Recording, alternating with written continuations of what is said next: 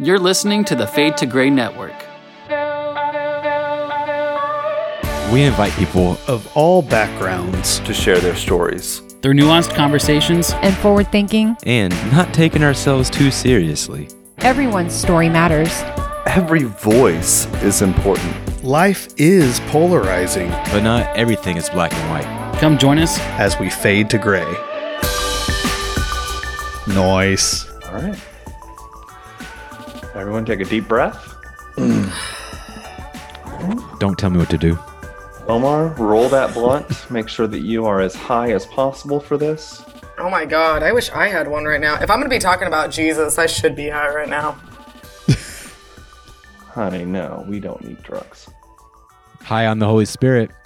All right. All right. Okay, so. Hello, Fade to Gray listeners. This is Seth, and today I'm bringing you an interview with the one, the only Carl Forehand. Carl Forehand used to be a Southern Baptist pastor. In fact, he was my pastor. Praise the Lord. Right? He was my pastor back in the day growing up at Big Lake Baptist Church in Big Lake, Missouri. Hallelujah. It's the middle of nowhere. It's a very small church. Come on. Can I get a witness? Carl, so I have a personal relationship with Carl. And one of the reasons I really want to do this interview is because a lot of things have changed in Carl's trajectory of his faith, specifically from when I was going to his church to now. Carl has written a book that came out in July of 2019 called Apparent Faith. He wrote... Abhorrent Faith? No, Apparent Faith. Oh, okay. Carl, do you have the book? There it is. Can you read that? Apparent Faith. Your parents' faith? Yeah, it's a play on words. Yeah, don't we all live off of our parents' faith? Yeah, for sure. To some extent. Well, Carl has written 2 books prior to this one. And this book really centers on a lot of his deconstruction. And as many of our listeners know, we did do a post-deconstruction series last year. So this will be a little similar to that. But I want to really unpack this because I feel like Carl's story has a lot of things that are beneficial for anyone deconstructing their faith, considering faith, or wanting to jump in or dive out. He also runs his own podcast called Carl's Coaching, which I would highly recommend that each of you check out. Is that like life coaching or what? Yeah, and now it's called the Desert Sanctuary. It's kind of been changed over time, but You run the 3-4 or the 4-3? 4-3 always. Well, how are you doing, Carl? Doing pretty good. Just taking a couple months off of work, writing the book that we might talk about, going through my deconstruction and all that. And so for the past year, I've worked at a place called Lowe's Hardware. Heck yeah. Oh, heck yeah. That's like my favorite store. That's like my people's Mecca. Yeah. And also know that Magellan Healthcare serves as your employee assistance program. You have 5 free counseling sessions per issue. You have a free legal and financial consultation, and you have like work-life services. So if you ever want to kill yourself, you'll be talking to Seth. Just think that. Keep that in mind. There is help available. I have a lot of confidence in you. Well, so you've been working at Lowe's, it sounds like. That's right. And so, I still have student loans for my children and things like that I need to pay off. So I'm looking at something different now. You got to vote for Bernie or Elizabeth and you'll get those paid off in a heartbeat. There you go. Oh my God. Absolutely. Who invited Chris here again? I know. And I did. And I know that there's a lot to unpack politically, but I do want to center this conversation on faith. So, and specifically your new book. Can you tell us a little bit about Apparent Faith? Yeah, probably a couple of years ago. I'd say it's probably getting closer to 3 years ago now. I had been from the pulpit. I had always talked about, and I think you could verify this, Seth, that I'd talked about love and grace, and that was more of my focus. I was never as retributive as some people are, but about 3 years ago, I sat down and had breakfast with my adult children, and I realized as they were talking politics and things like that, that I was learning from them. That the things that they were saying, and it was probably something as simple as they said, Dad, you can't say you should believe this. You need to say, I believe this. And so some of those things, kind of resonated with me. And I said, if they're teaching me, that means I've been complacent. And I realized that in my faith, I had been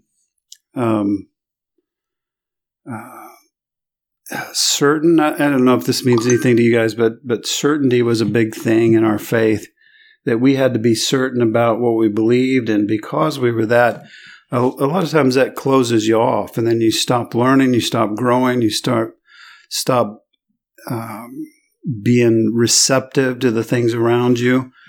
And we're familiar with that. We had Pete Enns on recently with A Sin of Certainty. So yeah, and that's one of the books I wrote. Yeah, I read. Yeah, and so that just kind of propelled me to begin examining my faith. And the way I looked at my faith was to look at how I'd raised my children. As I look back over the years raising my children and going through things with them, it caused me to examine what I believed about God. And so that's where the book kind of originates. And as I was going through that, I began to examine how I felt about God based on what it was like raising my children. For example, one of the things I told my children was, I will never turn my back on you. That no matter what you do, and Seth knows one of my children very well, JD, who's in Taiwan. And I said, no matter what you do, I'll never turn my back on you. But I was in a faith that said that God, because of our sin, can't look at us, that he turns his back on us, that we are separate from him. Separate. And I had told my children, I'll never do that. And I know all parents don't take that approach, but the thing that hit me was, God can't be worse than me. If God is real, if God is something, especially that I'm going to worship, then he can't be worse than me. She can't be worse than me. Right. And so those kind of things. It's amazing how kids can change your faith, huh? Yeah, absolutely. In the book, I go through about 18 things that were like that I had just accepted. I had just signed on the dotted line, said, I believe this. And all of a sudden, I didn't know if I could accept that anymore. And so I started writing the book to help me through the journey. Not to convince anybody, not to say that anyone else had to believe what I'm coming to believe, but I just couldn't buy it anymore.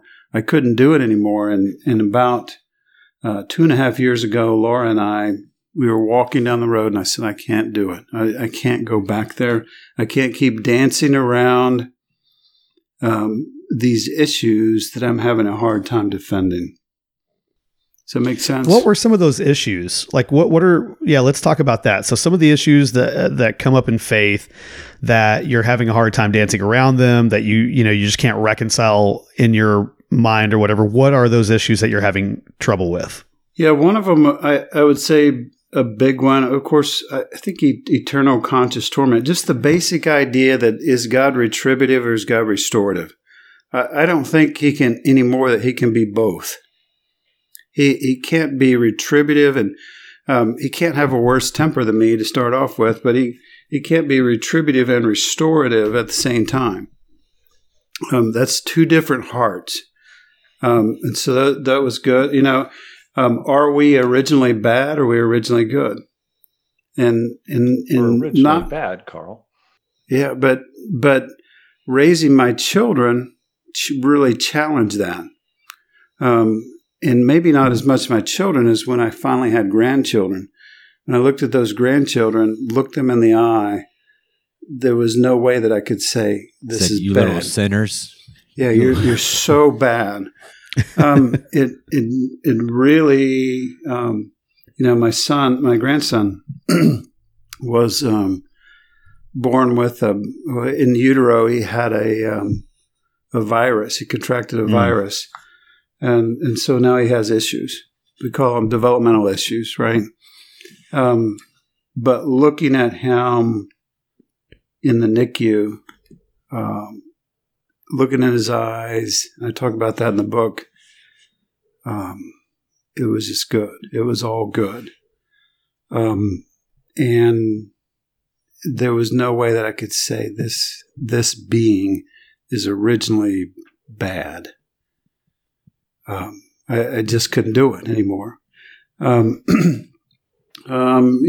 Is God in control?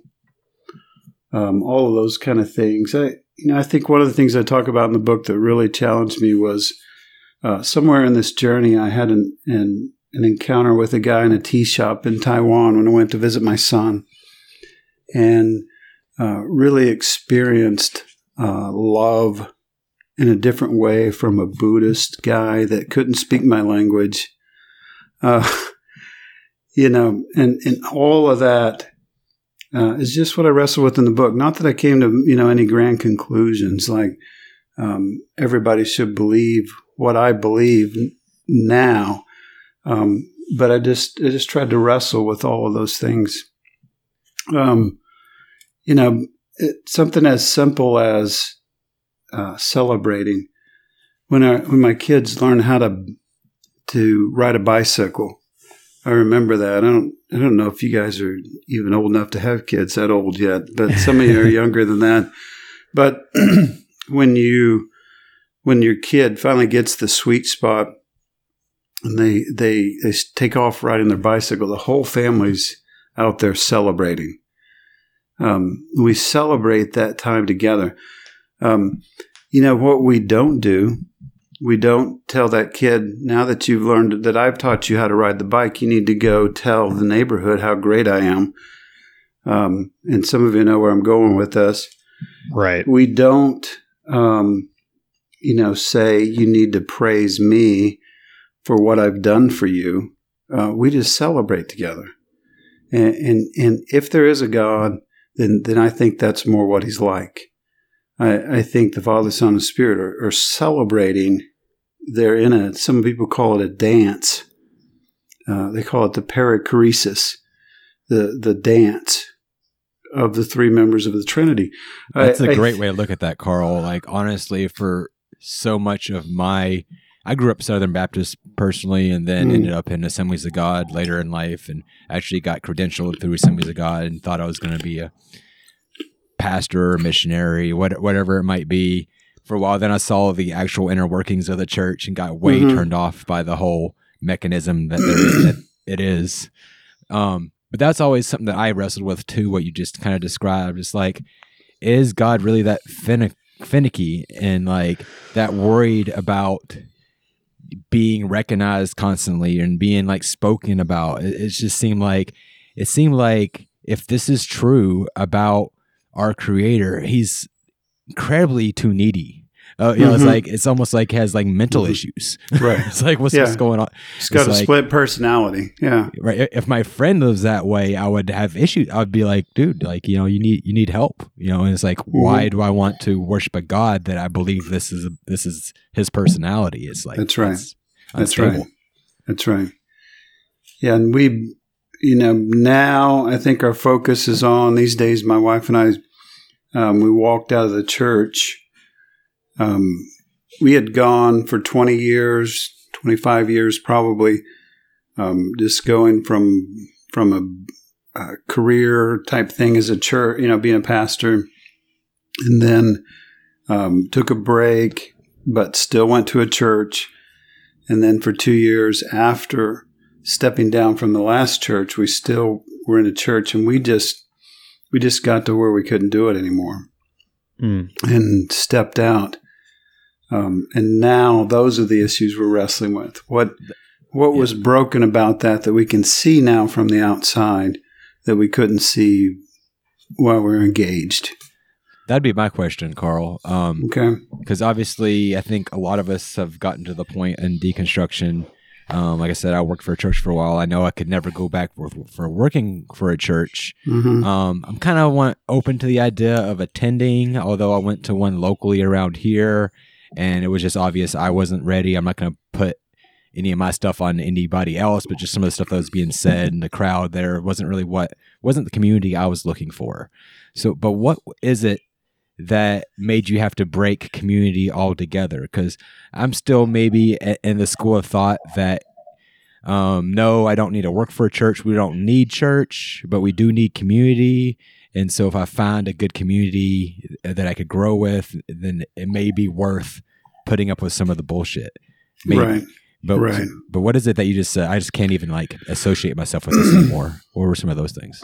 Yeah, I think there's a lot of things kind of tied together, but try to be as succinct as I can. One of the things is that we were wounded in church. Unpack that. Well, the only way we were in small town church ministry. So what I was known for was going in a place like when we were at Big Lake South and going in a place where, it's tough because there's 250 people in Big Lake. It's a small community. And we were known for being able to go in and relate to people, fit in. When you say 250, that's not the size of the church. He's talking about the size of the town. I don't even think they call it a town. I think it's a village. That's right. So I just want to clarify that the church is much smaller than 250. It's not necessarily. I was going to say 250 doesn't seem that small. Yeah, and it's not the Hillary Clinton type of village. Right. It's a village of people. But we were known. I mean, I was known. That was what I was famous for. Speaking of village of people, as there's probably a gay joke in there someplace. I just couldn't figure out where. I just see Seth over here about to bust out in the YMCA. He put his headdress on and everything. Okay, let's come back. Let's bring it back here. So we're talking about small town churches. And yes, we were. Your role. We were known. I was known specifically for being able to. My thing all through life was trying to fit in, right? Mm-hmm. The big glasses and all that. I wanted to fit in, and so that kind of became an art form to me. And a church planter even said, "What you need to do is, go fit into the community, right? Whatever they're doing, however they are, try to be like them." And so I got really good at that. And so when I was there at that church, I learned how to hunt because that's what they do. And now ironically, I'm a vegan now, but so that's kind of funny. But I would fit in to that community. And so the only way to do that is to go in open. Mm-hmm. You have to go in and say, we love you unconditionally. We give ourselves to you, and that kind of opens you up to when people, when you come in the door, people are real glad that you're there. They welcome you openly. You're going to solve our problem, and usually we did. Usually we help the church grow. We would help it get better, but then, eventually somebody doesn't get their way, and especially my wife, Laura. When I didn't cave in to them, when I didn't do what they wanted, then when a husband didn't get his way, the wife would kind of come through Laura.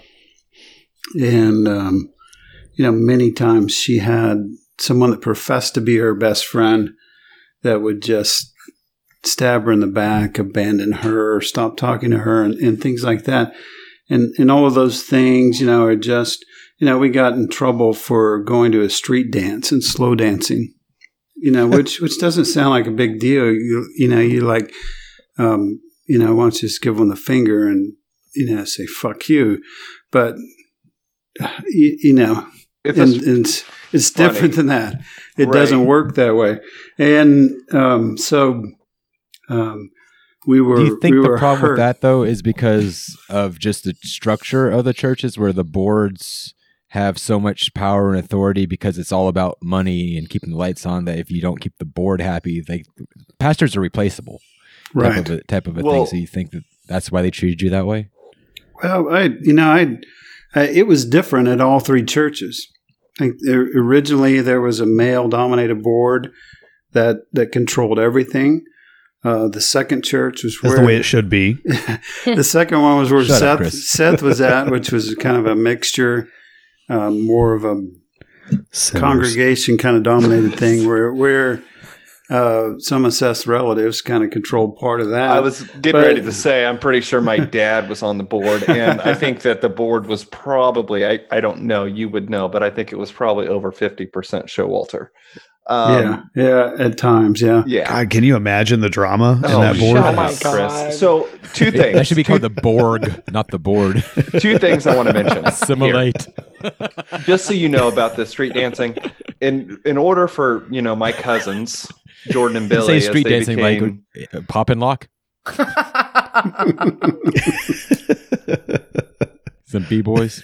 So, but what I was going to say, my cousins, like when they wanted to bring drums on the stage to like do worship for youth ministry, that was a big deal. It's a big deal. A big deal. In fact, people were very upset about that. I also want to mention that I'm curious on the experience of someone operating like a church like Big Lake, which is much smaller. It's primarily, run by a family like the Showalters, where it's very personal, where in a bigger church, it's not. Like maybe there's more, if there's more people, it might not be as severe. I wonder if it's worse running a small church versus a big church. Yeah, and in the end, I think you kind of say all of that stuff is ridiculous, and all of it is not about the bigger goals of love your neighbor and care about people. It gets to be about getting our way, and I think one of the things that came out in my book more than anything is that most of the stuff we're doing is based on fear. It's about fear and control. I may not get my way. They may come in and they may come over the wall, and whatever wall that is. And you see that in government. You see that in lots of things. But that fear and control, we even say God is in control sometimes, right? Omar, I know you've heard that phrase probably over and over if you're involved in the Southern Baptist lifestyle, but I don't think God has to control. God's in control, and he's always good, too. And he's always good. Yeah, that's one of my chapters is called God is Good all the time, and all the time God is good. But as a former Calvinist, God is in control. That's right. 100%. Absolutely, yeah. So God is in control. But raising my children, my daughters would occasionally say, "Dad, what are you doing?" And I'd say, "I'm just trying to help." And they'd say, "You're not helping." And what they meant is you're trying to control us. And when you control us, you're not letting us develop. You're not letting us start to make the progressions that we need to make. And the reason I don't think anymore that God is in control is because God's not afraid. God doesn't fear like we do. He doesn't have a panic attack in the middle of the night and go, "We better get this under control. We better call an emergency board meeting."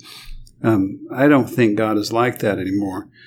I don't think he's afraid, and I don't think he has to control us. Can I ask a question? Yes, Okay, please. so let me No, start. you're just here to look good. Well, she Thanks. does look good. Well, thank you so much. First of all, She's Carl, I fabulous. want to say that even listening to you talk is encouraging to me, just because my parents are still very fundamental in their beliefs, and I've had several conversations with my parents, and I've seen them start to wiggle at least a little bit in terms of maybe some of the literal interpretations of the Bible. Right. So hearing you speak gives me a lot of hope that I can start making some impacts in my parents' life. So let me start off by saying that one thing that I encountered a lot when I was leaving the church was that the church itself got blamed for a lot of bad behaviors, as the church should to some extent, right? Right. The way that people act in the church. And what I found often was often the church was solely to blame. And I guess my question is, where are you at now when it comes to the Bible itself? Because you had said earlier that that God cannot be worse than you. However, I mean, I would say if you look at the God of the Bible, I would say I'm going to sit here and make the argument that you are probably vastly more moral than the God of the Bible. Yeah, I would agree. Yeah, that's true. So, and you know, God is a jealous God, and the glory. I mean, I think the Bible's pretty clear that the glory is to go to God, and everything is for the purpose of His glory. So where are you at with the Bible? Because I think that I think your message is beautiful. I don't think it's necessarily biblical. So which makes me I like your message a lot more than the Bible. And I would agree with you. I think that first of all, the Word of God is not the Bible. The Word of God, as described by the Bible, is Jesus Christ. And that's what it said. But also, it's not like Jesus himself was this this guy that came to bring peace and this. I think that oftentimes when I hear people that don't necessarily want to justify the actions of the God of the Old Testament, but they look at, but I have a good relationship with Jesus and I want to follow what Jesus said. Jesus did not come to bring peace, but a sword. He came to bring the sword. Yeah. And so, to put a man against his father and a woman against her mother. So, and if you do not hate your father. Right. So don't forget, he also turned water to wine. I mean, he was kind of cool still. He also taught us to, turn the other cheek, and rather than walking 1 mile, walk 2, and give your... Do you think he was talking about his ass cheeks? No, I do not think he was thinking about his ass cheeks. I think he was... That would be one way to do it. It would be. It would be indeed. I never understood what he was talking about with turning the other cheek, if we be completely honest. But and I'm not saying that Jesus did not have good lessons, because I've come around quite a bit in terms of my my animosity towards the Bible. And I think there's a lot of really great lessons to be learned. And I think there is even a lot of great lessons to be learned from the Old Testament. I just struggle with the concept of this figure, Jesus, is worthy of my worship when he came to bring calamity. Yeah. So I would say of the Bible, and this is where I am today. I did write a chapter about it in the book, but I would say that the Bible is not, it's man's book about God. It's not God's book about man. And so there's a verse that says, all Scripture is inspired and it's useful. And I would say that it was prompted, inspired by God, but I've been inspired by God. That doesn't mean I'm infallible, right? So it was a 1600-year period where people wrote letters, where people wrote down things that they were discovering about God. And it's enough, what I say in the book is it's enough for me to say that it was where those people were at that time and what they understood. As they saw it and as they understood it, they wrote it down. And I don't think they were right. And I made the statement the other day to one of Brian Zahn's pastors. I said, listen, Paul didn't get it all right. And he reacted to that. He kind of recoiled to that. But I don't think Paul was perfect. I don't think the writers and a complete misogynist. Yeah. So. And I don't. And I don't think all get out. Yeah, and they would say, well, from an Orthodox standpoint, then you just don't understand it right. You haven't interpreted it right. Oh yeah. But I don't think Paul was infallible, and I don't think any of the writers the Bible. It was a 1600-year period where they were writing things down. In the middle of that is the figure of Christ, which I'm still compelled towards the way of Christ. That's still compelling to me, to love your neighbor. All those things you guys mentioned a minute ago, turn the other cheek and all those things. But when I look at Scripture, and my wife and I don't read Scripture that much anymore. A lot of it we have, it's committed to memory, and it's been drilled into us, and so we know what it says. Then why the belief in God? Now you guys read the Kama Sutra. Why the Christian God? Why Yeah, not a Hindu God? The Buddhist guy that was so loving to you. Yeah, I avoid. I would say I believe that there's a source, there's a creator, and I'm compelled by the way of Christ. That's where I kind of am. Would you say that's because that's the way you grew up and that's what you knew? Because that's kind of the conclusions I drew as well. Yeah. That has an impact, but I also like people like Thich Nhat Hanh, who, he wrote a book called Living Buddha, Living Christ. Have you seen that book? I don't know. But I'm also influenced by him. I'm also influenced by the guy I talk about in the book that I wrote a whole nother book about, this Buddhist guy in Taiwan that just sincerely loved me. I think that's the part that I can't get away from. I can't get away from that divine love that's there somewhere. He was a Buddhist. But could that love not have? Why attribute the love to any deity? I guess is my question. Yeah. Or why can that love not have evolved Just be humanity. over hundreds of thousands of years in humanity? I mean, Yeah, I love the I message agree of love. with you. I don't think that there is a more powerful, euphoric message than that of love. But Yeah. So when I go to, Seth knows where I've been going to church, but when I go to a big church, a regular Christian church, they say God is here, and they say, this is your family. They say you need to be here. Come here. That's what we recoiled from.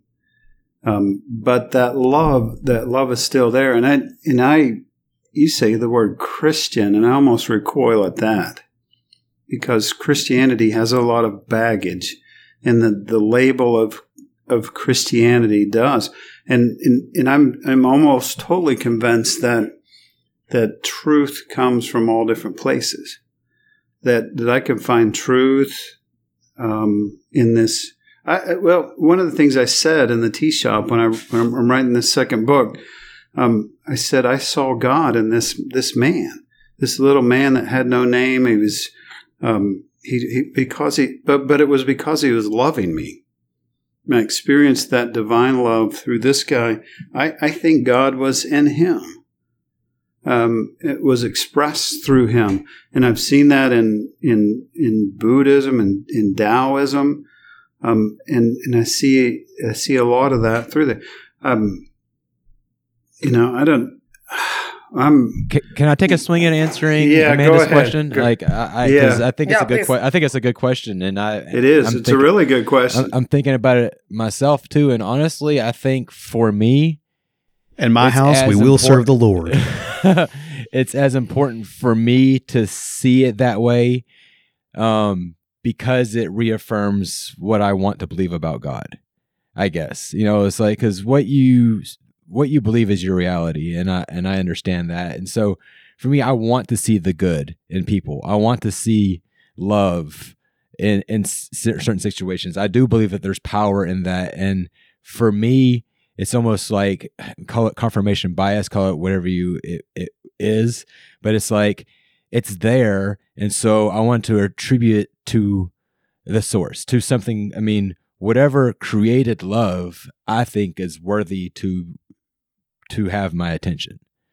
Like if it was created or wherever it came from, like, and that's the thing for me. And I think that's where it just comes back to like the eye of the beholder sort of situation. Like, your parents could give you love and that can be good enough, or your cat can give you love and that could be good enough for you. It's not like I'm saying everybody has to experience love the same way that I do, but for me, it just means that much more with my connections with other people because I can contribute it back to like a higher source or a purpose of living or being. I guess. Yeah, and one of the things you start to see when you look at other religions, when you look at all different kinds of things, you see that invincible preciousness that's within us.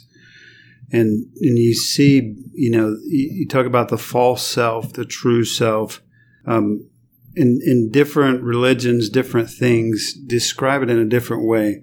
But there's something deep within you that's untouched by evil,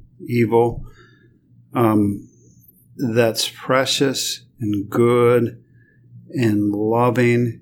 And that, more than defending a religion or anything like that, or defending even a vision of God or a theology of God, is I want to find that invincible preciousness within myself, first of all, and I want to see it in others. And I want to relate for the rest of my life to that. And I find that more in solitude than in reading Scripture. But, I think there's some value. I don't want to go back to Scripture when we're really kind of on a different subject. Amanda, I'm sorry. Carl, I could talk Scripture with you for hours. So Yeah. So I don't want to defend Scripture. I don't defend Scripture anymore. I think we made a mistake 500 years ago when we said sola scriptura, and it's time to have, like Phyllis Tickle said, we need to have a rummage sale in the church, and it even people like I don't want to mention any names, but the guys, Brian Zond, the people you would know. Good guess. Yeah. Okay, that was a great guess, and that's where he goes to church. Everything's good, Brian. Yeah, but he says that the church should be reimagined, and Joe Beach, his friend, says that the church should be reimagined. But those people that are still inside the church can't do that because 70% of their budget goes to, and just to be, I love that guy, but he's pulling along 1,500 people with him. Right. And he's trying to, bring them along with him. But the church has got to be, if it's going to survive, it's got to be reimagined totally. It's got to be re-engineered from the ground up. And I mean, I really resonate with what you're saying there, because one aspect of leaving religion that has impacted me tremendously is I absolutely miss the community. I miss having and I love the community that I have online here with the Fade to Gray people. But there is something to be said about, knowing every Sunday morning or Sunday evening I was going to go and see the same people and have that fellowship with people and just have that human interaction that I think in a world with increasing technology we desperately need, is that human connection. So I agree with you. I think that there needs to be some sort of community fellowship-based system that maybe isn't centered around particular ideology. Yeah, and have you all heard of Eastlake Community Church in Seattle? I've heard of it. Well, I'm just saying what you're describing is exactly that. I mean, it's a community where you get together and you don't worship a particular deity or anything, and you just get together for community. Yeah. So, I mean, those kind of communities do exist. I think they're probably few and far between, but if that's what you're looking for, I mean, you can definitely look into what they're doing and see if that's something you resonate with, for sure. We did something, Seth's involved. Yeah, Seth's involved with something we're doing called Too Many Podcasters. It's like 6 or 8 podcasters coming together at one time, and sounds like Fade to Gray. Just talk. Yeah, it's something like. I thought Steph was against all other podcasts that aren't Fade to Gray. But talking. Sorry, Carl. That's an inside slap. Keep going. When we were doing that the first week, when we brought these 6 podcasters together and they're talking about some kind of issues, one of the guys said, "This is my church. This is my community." I think one thing you've got to kind of melt into or accept is that when I do a podcast and have someone on my podcast, I listen to them for 45 minutes. and they have my utmost attention. They have my heart. I'm listening to them. And I don't think we want to discount that and say it's got to be church-like, or it's got to, because what I experience in some of the churches I've been involved with, and especially some of the ones I've attended in the interim, is there wasn't really any community there. We said, or we shamed people. Community. Superficial community. And when people tried to leave, we shamed them and said, you need community. You need to be back here. You need a place where you need to be. And so we kind of shamed them. But what Laura and I explored in our new book that we're writing, called Out into the Desert, is that there's a lot of places you can find community. And just because we call that religious or spiritual or whatever, doesn't necessarily mean that it's community. It's not genuine. And sometimes people are getting hurt by that community. They're not being nurtured by that community, but they're being told, this is your community, this is your family, this is where you should be. There's some genuine community that we can find, maybe just even by doing a podcast together, maybe doing something like this that we're doing right now. This is community. I mean, we can't reach out and hug each other. That's the only missing piece. I'd definitely say you touched me today, though, Carl. Like, you've definitely made me think of some things, and the way you've articulated some thoughts on God or faith has definitely, touched me for sure. Thanks. Did we cut Seth off? We do that often. Go ahead, Seth, please. Poor Seth. It's kind of a common thing, Carl. Sorry. I'm sorry, bud. To where other members will try to interject for me, and then it becomes a comical joke. But I was, I love you. Yeah, well, I love you too. I'm not to mention names, right? But in a lot of these bigger churches, I have known people who have, and I'm not talking about the one I think you're thinking about, Chris, because you gave me that look. But there are where people have actually served in the church, like served for 5 to 10 years. Like stacked chairs and everything. Right. And when they leave the church, nobody cares. Yeah. The only people that would really, especially like Brian Zahn, or these other head pastors of churches that have upwards of 1,500 to 3,000 people, all you are a number and a seat. And what you do beyond that is up to you. But you're not going to find, the authentic community of really caring for one another unless it's in a smaller setting. Has been, at least that's been my experience. Yeah. And so to Amanda's point, when she's saying, I still want that community, I think all of us do, right? We all want to be close to people. We all want to love people. But please don't mistake false community, an organizational community, from real community.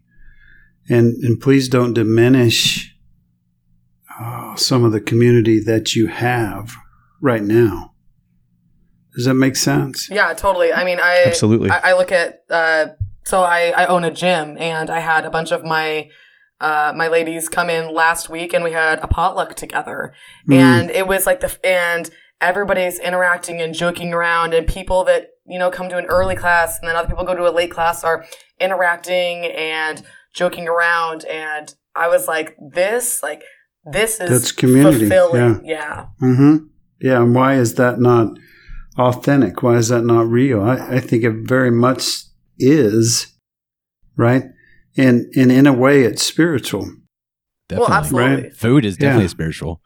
For sure. Well, as far as when I said superficial community at church, don't send me any hate mail, please. I'm not saying that all church communities are superficial, because there's some 100% genuine.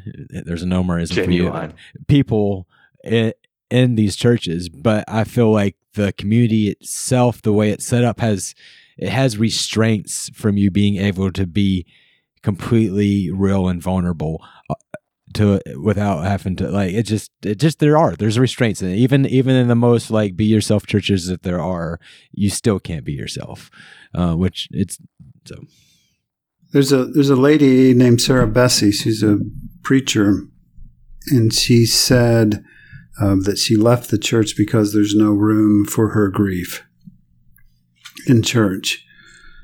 And so I very much relate to that, and a lot of the things I brushed off, affected my wife and so on.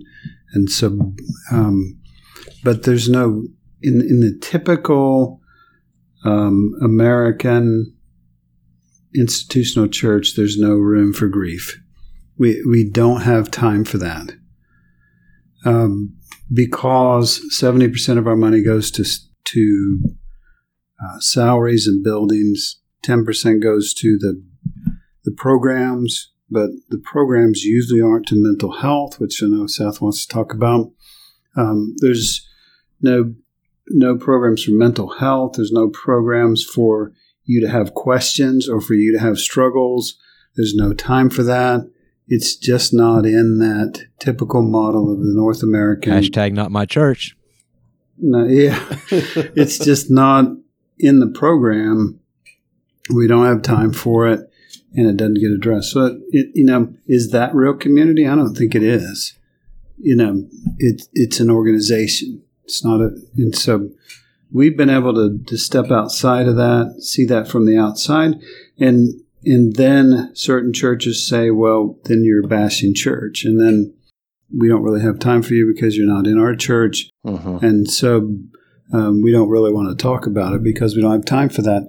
So, there's got to be something better. So, Carl, when you say you want to see, the church reimagined or kind of going in a different direction, what does that look like to you? And how do you see people that hear your message and resonate with your message implementing that? Yeah, I think you need to get back to a pre-Constantine church where people came together, they shared everything, they weren't a part of the empire, they weren't organized, they suffered somewhat, but they still loved each other. And so I would like to see us get back to that. But when we get back to that, we can't control it. Like communes? We can't, we can't, I don't know. Oh, listen. Omar just really wants a commune. As a vegan, that's what do you call it? Well, I mean, there's definitely going to be cows on the commune. So, I mean, but you don't have to eat them. The tie between the church and political parties has been one of the most influential things in the world, and specifically for America. What the Catholic Church did, the Catholic Church did as early as 100, 200 BC, is they started trying to control things. Constantine joined it with the empire, and then we became this, in that. I just don't think you can control it or organize it.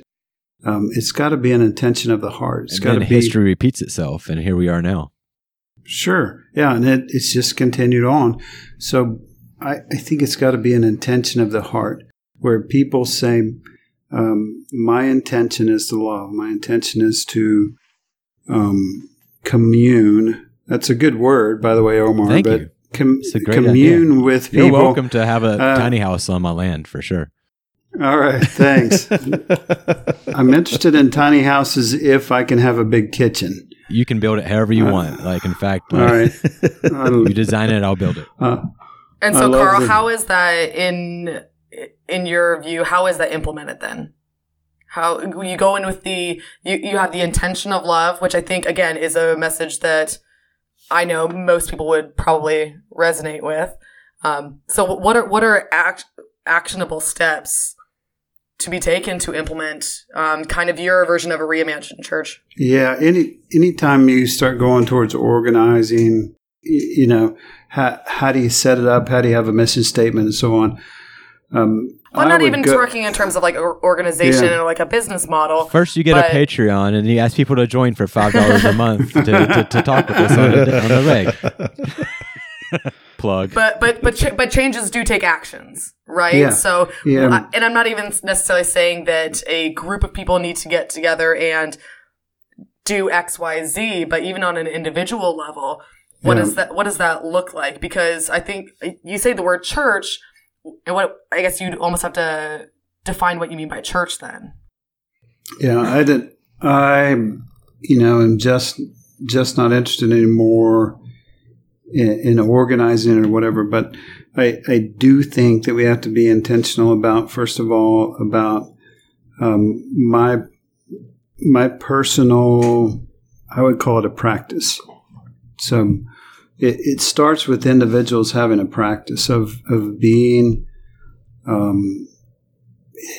with God, and anytime you use labels, right, it gets complicated and it gets limiting. Oh, trust me, I'm part of the LGBT community. We're all about the labels. So I understand. I understand. The alphabet people. The alphabets. So it starts with, first of all, being at peace with yourself, being committed to loving people. And then it's, I hate to plug things that I'm doing, but this book that I'm getting ready to publish about the tea shop is about a guy that just took an hour and a half to love me. And when I came into his shop to buy a teapot, he said, sit down. And he started doing this tea ceremony with him that was probably part of his practice, right? He told me about his practice, and the interpreter kind of explained it. Then he loved me. He shared some alcohol with me. He'd spend his time with me. He knew that I was vegetarian, so his wife fixed me some food, and he did, like on the teapots, he macrameed a little cord on those things, and he just really loved me. That's all Seth wants. Just a good date. Yeah. And that's. Let me ask you this. I think that's what it is, and what it's like, and what it should be, is people doing those things. And doing I those 100% agree with you. Yeah, acts of service for each other, doing nice things, kind things for other people, taking people in and letting them experience their cultures. But I'm curious, did this guy sell you a teapot? He did. And he did a damn good job. Yeah. He also he found out we were born in 1964, the year of the dragon, so he sold us some dragons also. But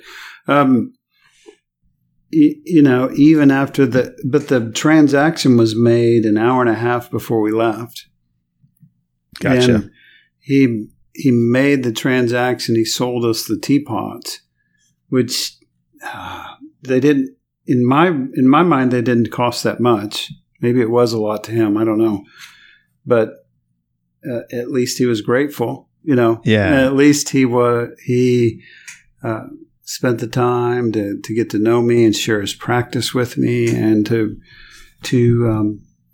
just to show me. One of the things he did, Chinese have characters, so he showed me some characters he had written, and it was like a story. And the interpreter was trying to explain it to me, but then he started writing some more characters, and I said, "Is that for me?" And she said, "Yeah, it's hard to explain, but yeah, it's kind of for you. It's kind of about you. It's about what we're experiencing right now," and it's just really touching. Sure, you know what I mean. Extremely personal. Yeah, it was personal. Even the alcohol he shared with us was like a celebration. It was like Everclear, really. It was kind of strong, but it was like a ceremonial kind of thing. They said they don't usually share this with foreigners, but he shared it with me. I just, I'm still reeling from that experience and thinking, if there's a church that needs to be organized, if there's a church that needs to be something we do regularly, then it's things like that. It's experiences like that. It's just people genuinely giving of themselves to other people. We talked about that in the typical church, but we didn't usually do it. Yeah, you get a lot of lip service from the church about those kind of things, like take care of people and reach out to the community and all this stuff, but like no one's really ever organizing that or taking the money to go and feed people or anything like that. It's few and far between. At least that was my experience with the church. We used that money to send kids on missions trips where they didn't really do much except for have fun, and the acts of service were some were churches not very, are doing good jobs of feeding people though. Just of course, I'm sure they are. Yeah. So, Carl, I have another question for you, Go ahead. especially because, again, like I'm loving your message of just like this concept of resounding love. Is it about the dragon? Ooh, what dragon? Chasing the dragon? What? Well, no, the Buddhist in the tea shop sold him a dragon. I'm wondering if that's a metaphor for marijuana or something. Oh, I was thinking heroin because isn't that chasing the dragon? Chasing the dragon, yeah. There's a song called Puff the Magic Dragon. See, that's what I was thinking. I love Puff the Magic Dragon. Go ahead, Amanda. So my question is, I love I love this message of resounding love, coming from your background of being in the church where we're told that we're not worthy of love, that even our acts without God are nothing but filthy rags to God, that it is only by His grace and mercy that we even have this gift. How did you go from this message of you're not worthy, but it's only because God loved us that you get this love, to now not only you perpetuating love outward, but also inward? Because I think that's powerful. I don't think the church does a good job at all of any form of self-love because we're told that we're not deserving of love. Yeah, that's right. You quote a lot of important catchphrases there that they use. But again, it was back to my, when I looked at my children, that I love them unconditionally. They didn't, and especially in our grandchildren. And when if you hear my wife's story, eventually it's even more powerful than that she literally broke down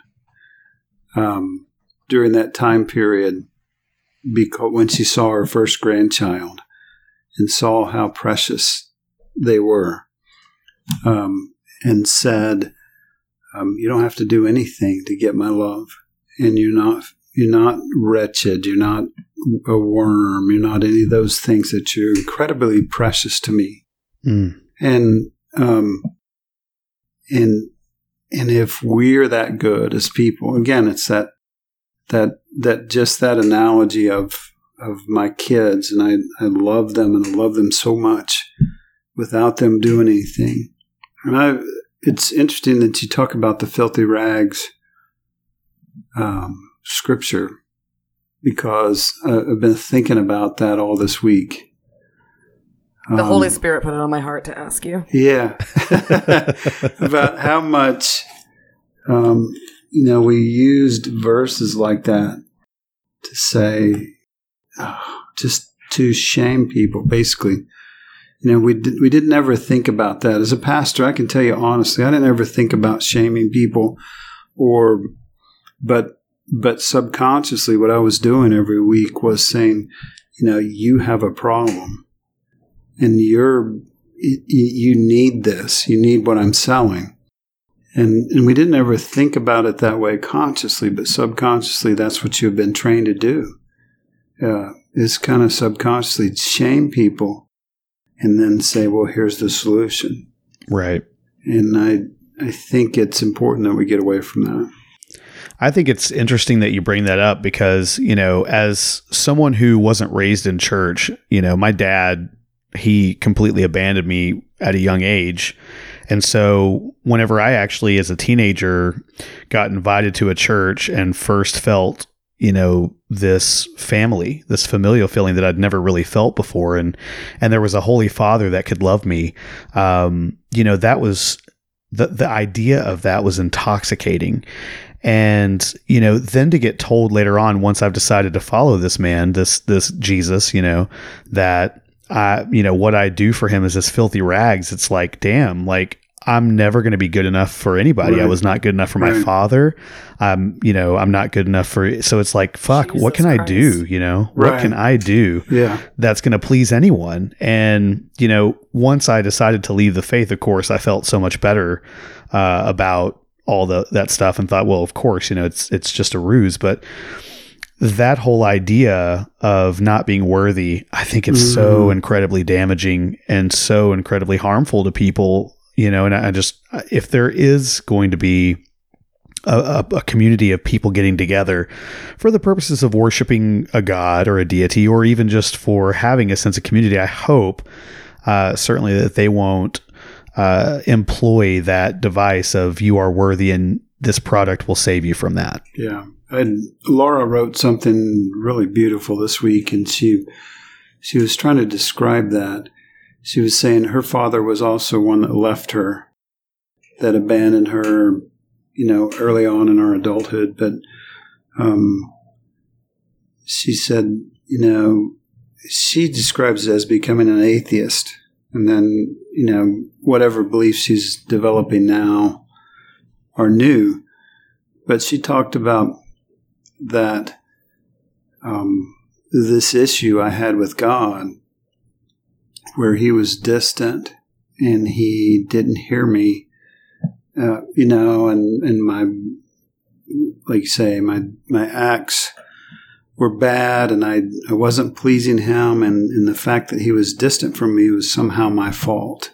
And I want to find that and send it to you guys to see how beautiful it was when she wrote it. But it's just that thought of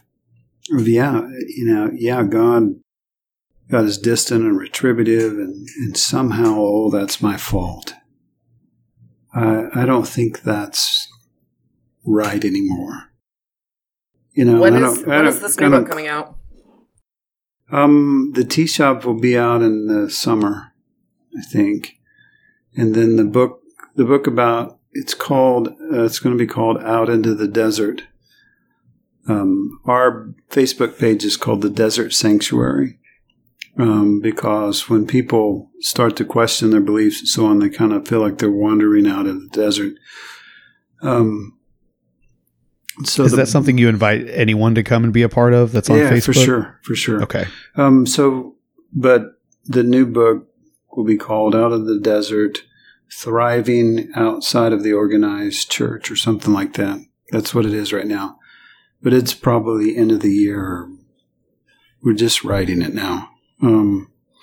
I would, in a few weeks, we might have the text in it, and we could share it with you guys personally, but it's still being published and so on. So, that'd be awesome. So when we all purchase a book, because I'm assuming we're going to, do we get a signed copy? Absolutely. Cool. You bet. That's what we want.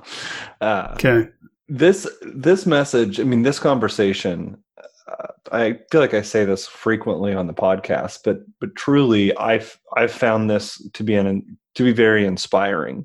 As someone who is gay, and who grew up in a very fundamental, in a very fundamental background, hearing another adult, specifically someone that was a pastor in my life, someone that I looked up to, being able to see some of the things that I feel like the LGBT community has experienced in regards to shame by the church, but also so is everyone else. So really, it's not just a gay issue; it's a human issue. And I found your perspective on that and your ever changing belief system to be, quite frankly, inspiring. And so, Thanks.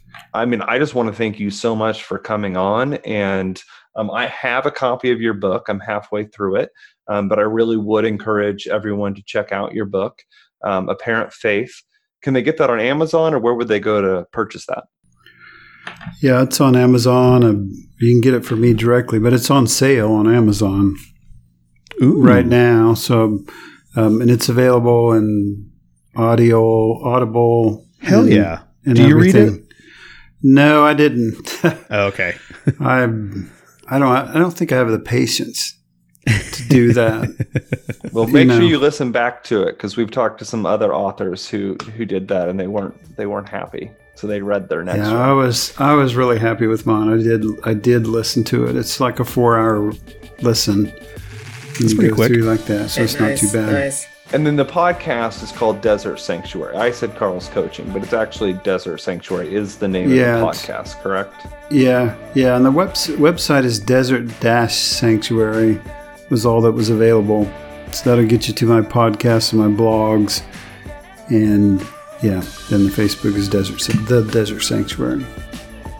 Well, everyone, please feel free to check out Carl's stuff and the work that he's doing. And Carl, we just want to thank you so much for coming on. Thanks, man. Peace. Thanks for listening to Fade to Gray podcast. This episode was brought to you by our patrons. If you want to figure out how to support us, go to patreon.com/Fade to Gray podcast and join the group that helps support our podcast. To stay up to date, Fade to Gray podcast is part of the Fade to Gray network. If you'd like to know more, find us online at fadetograypodcast.com. There you'll be able to find out about other podcasts within our network. You can also follow us on social media. We're on Facebook and Instagram at Fade to Gray Podcast and on Twitter at Fade to Gray Pod. Thanks so much for listening and have a great day. Until next time, guys. Peace.